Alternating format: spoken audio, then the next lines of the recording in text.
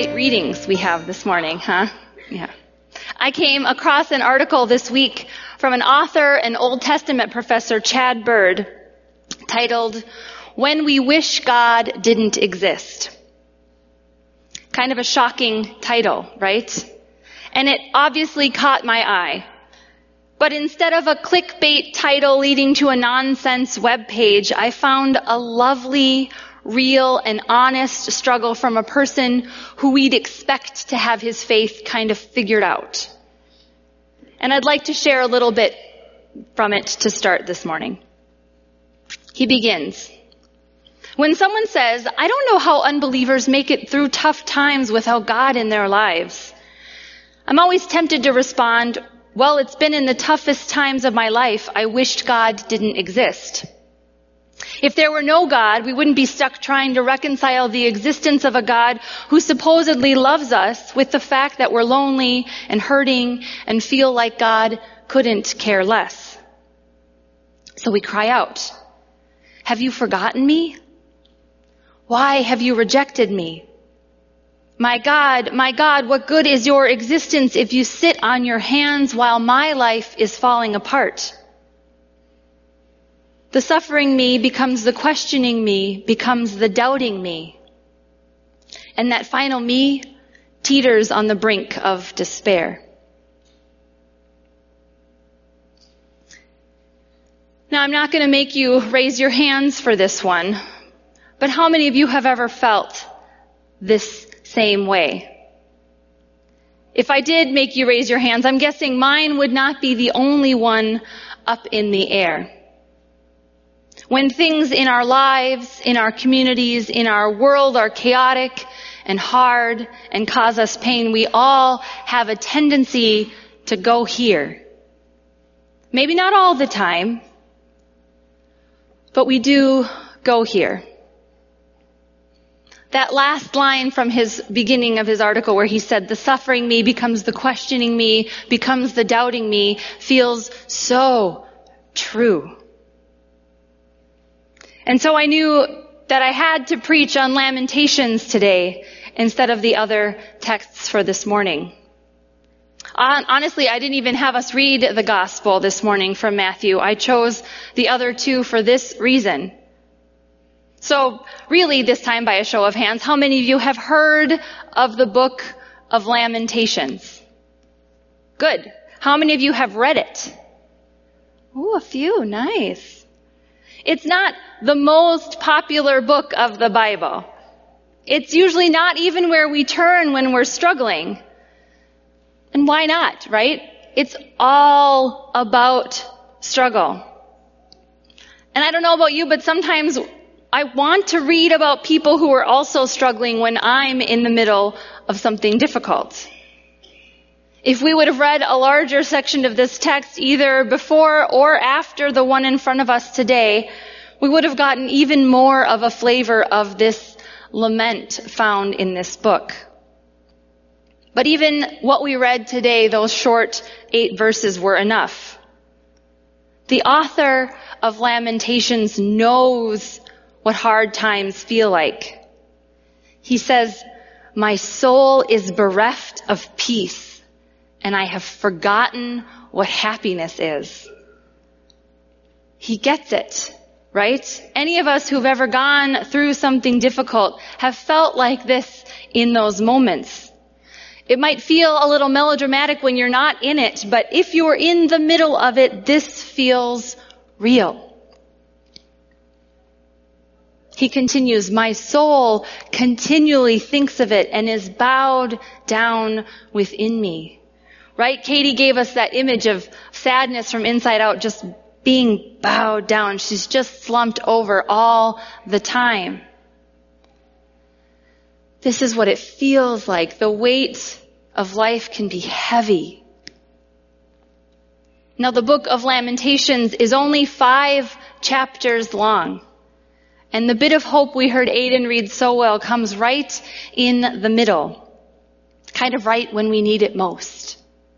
And it's just lovely. He says, "But this I call to mind. This I call to mind, and therefore I have hope. What gives me hope? The steadfast love of the Lord never ceases. His mercies never come to an end. They are new every morning. Great is your faithfulness. It's like a breath of fresh air or a drink of really cold water on a hot day. It's a reminder that though things are not good now, and maybe they aren't even going to be good tomorrow, the promises of God mean something. It feels kind of weird for me to stand up here and say, I love Lamentations, right? That's kind of a sentence you don't really think you'd hear that often. But it is my go-to book. In fact, this section is my go-to section of Scripture when I'm struggling. I know many people often go to the easier to read, happy, and positive books of Scripture first. And yes, Lamentations is not easy to read, but it is real. Sometimes it feels like one of the most honest and true readings in all of Scripture. See, I think we as Christians get this reputation of being good and happy and shiny and perfect when the reality is we are tired and sinful and hurting and barely holding it together. The world is broken and we are broken. And we have this faith that constantly reminds us of our belovedness and redemption and healing and forgiveness. And so it becomes kind of hard to reconcile our gifted wholeness with the day-to-day reality of our brokenness. This is why we have lament. It's not often something we take the time to do or even like to do, really. I come from a suck it up family. Anybody else? Yeah, there's a lot of us. Good old Germans in the room. That's right. I was raised that way. Suck it up. And sometimes I find myself telling my own daughter, stop crying, especially when the thing she's crying about is, in my opinion, kind of insignificant, right? And lately, my darling Layla has started saying to me through her tears, it's okay to cry, Mom. And that's true, right? I mean, hi, have you met me? Hello. I'm aware how okay it is to cry.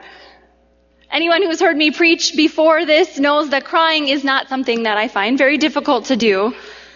I have seen Moana about half a dozen times, and I have yet to make it through without some kind of ugly heave cry. And yet, despite you all having to get used to my very public tears, we're not all that comfortable with it. Most of us don't like sad things. We don't like hard things. And if we're honest, we usually do everything we can to pretend and ignore and numb. But lament, it lets us be broken. It gives us space to feel our feelings of grief and sadness about whatever is weighing on us, and it lets us be exactly how broken we are. It's often the most real and most true. Chad talked last week about our shared brokenness, that it's our broken places where we can really see each other and connect with each other. And to that I would add our broken places are also the places where God meets us. My friend and pastor Steve Weens, who was here at our Wednesday worship in the beginning of June, says he thinks that most people believe they're an agenda for Jesus. They believe that Jesus just wants to change them, clean them up a little bit, and send them on out. Has anyone ever felt that way? Right? It kind of feels like maybe this is what church has become. And it's not. It is not true. God meets us in our broken places and never makes getting right or being better a thing we have to do in order to be worthy of God's love. It's not our actions that make us loved, but God's love given to us while we are broken that makes us whole. And when we are stuck on this image of needing to be perfect or worthy in order to deserve this love, then we hide our brokenness instead of putting it out there and sitting with it. This is why we need lament. We need to see how broken we are before we can see God's place in our healing. We need to see why it's okay for us to not be okay. And we need to see why it matters that we believe in a God who loves us no matter what and meets us right where we are. So we're going to do a little lamenting together today. The band is going to come up and they're going to sing one song. And we're going to lament. We're going to take this time 3 minutes. You can do it. I know you can, Prince of Peace. And we're going to think about where we're struggling, where we aren't whole, where we need help and healing the most. I'm in a group on Facebook that openly puts their struggles and lament out there on a regular basis, and it is so beautiful. And one of the things that we repeat to each other over and over again in this group is that your struggle is your struggle. The worst thing you've been through is the worst thing you've been through. And that is our lament. You don't have to compare your struggle to somebody else's. Your thing is your thing, and it is real. And the most honest and beautiful thing you can do is hold it out and show how broken you are to a God who loves you and will meet you there in that place. So we're going to take this time. Maybe you need it for yourself. Maybe you spend a little time thinking of someone else. But today, together, we're going to lament.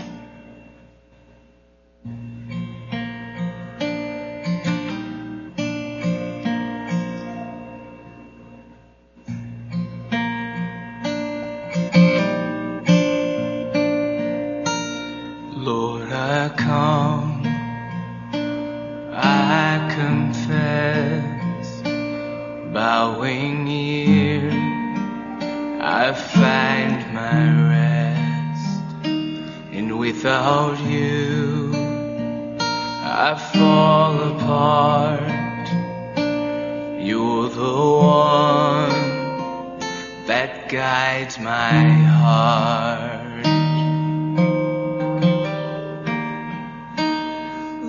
I need you, oh, I need you.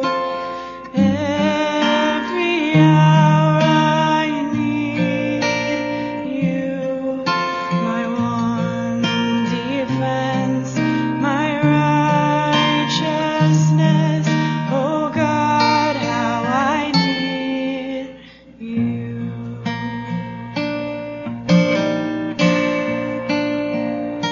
Where sin runs deep, your grace is more. Where grace is found is where you are.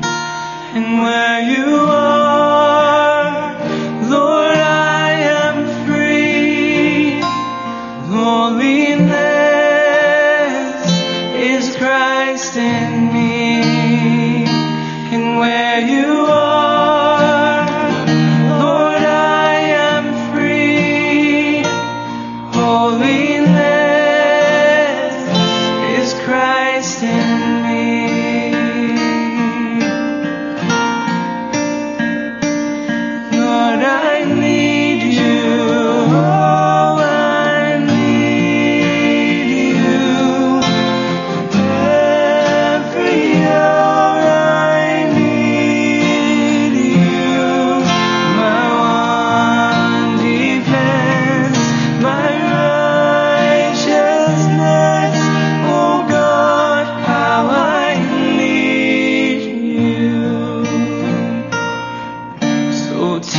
my song to rise to you.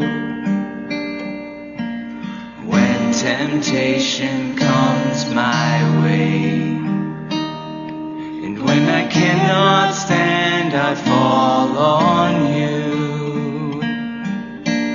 Jesus, you're my hope and stay. And when I cannot stand, I fall on you.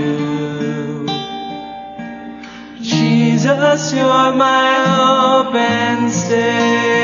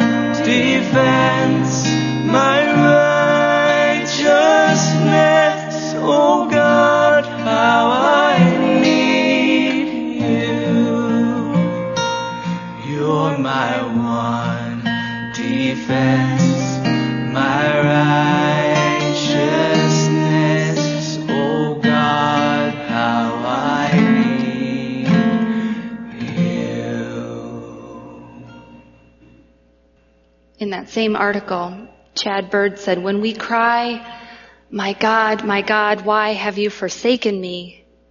Christ answers, my child, I will never leave you. I will never forsake you. You may not feel me there, but I am as close to you as the breath you breathe. Nearer to you than the blood in your veins. I feel your body shake as you cry. I taste your tears.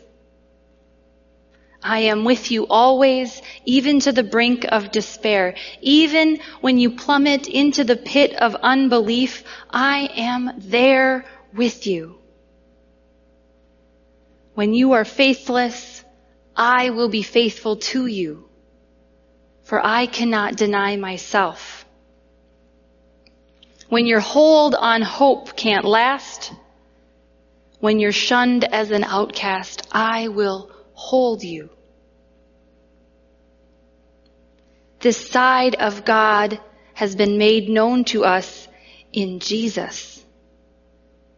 He never gives up on us. We may kick and scream and cuss and fight, but when it's all over, He has not moved an inch away.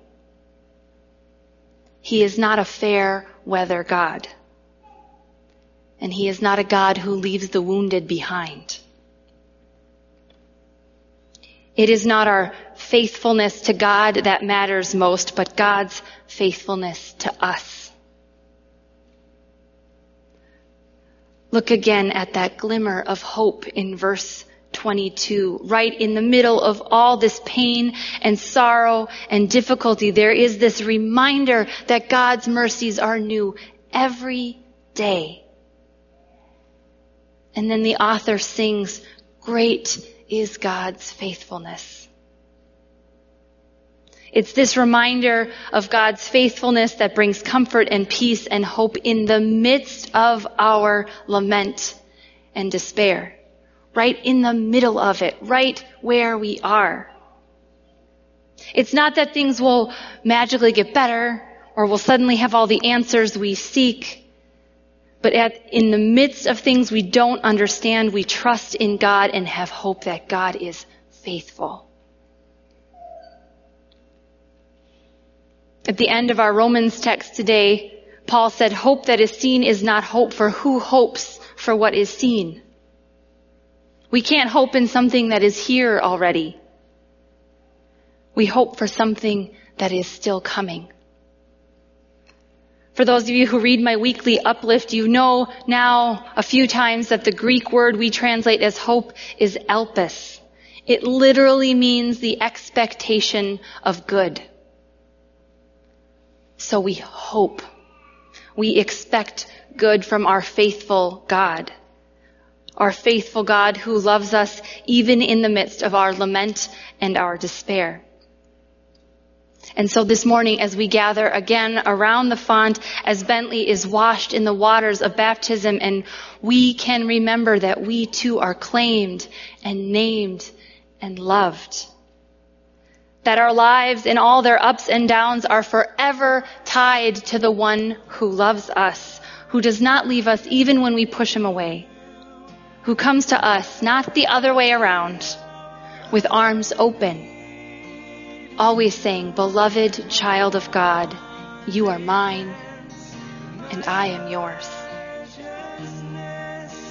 For this I call to mind, and therefore I have hope. The steadfast love of the Lord never ceases. His mercies never end.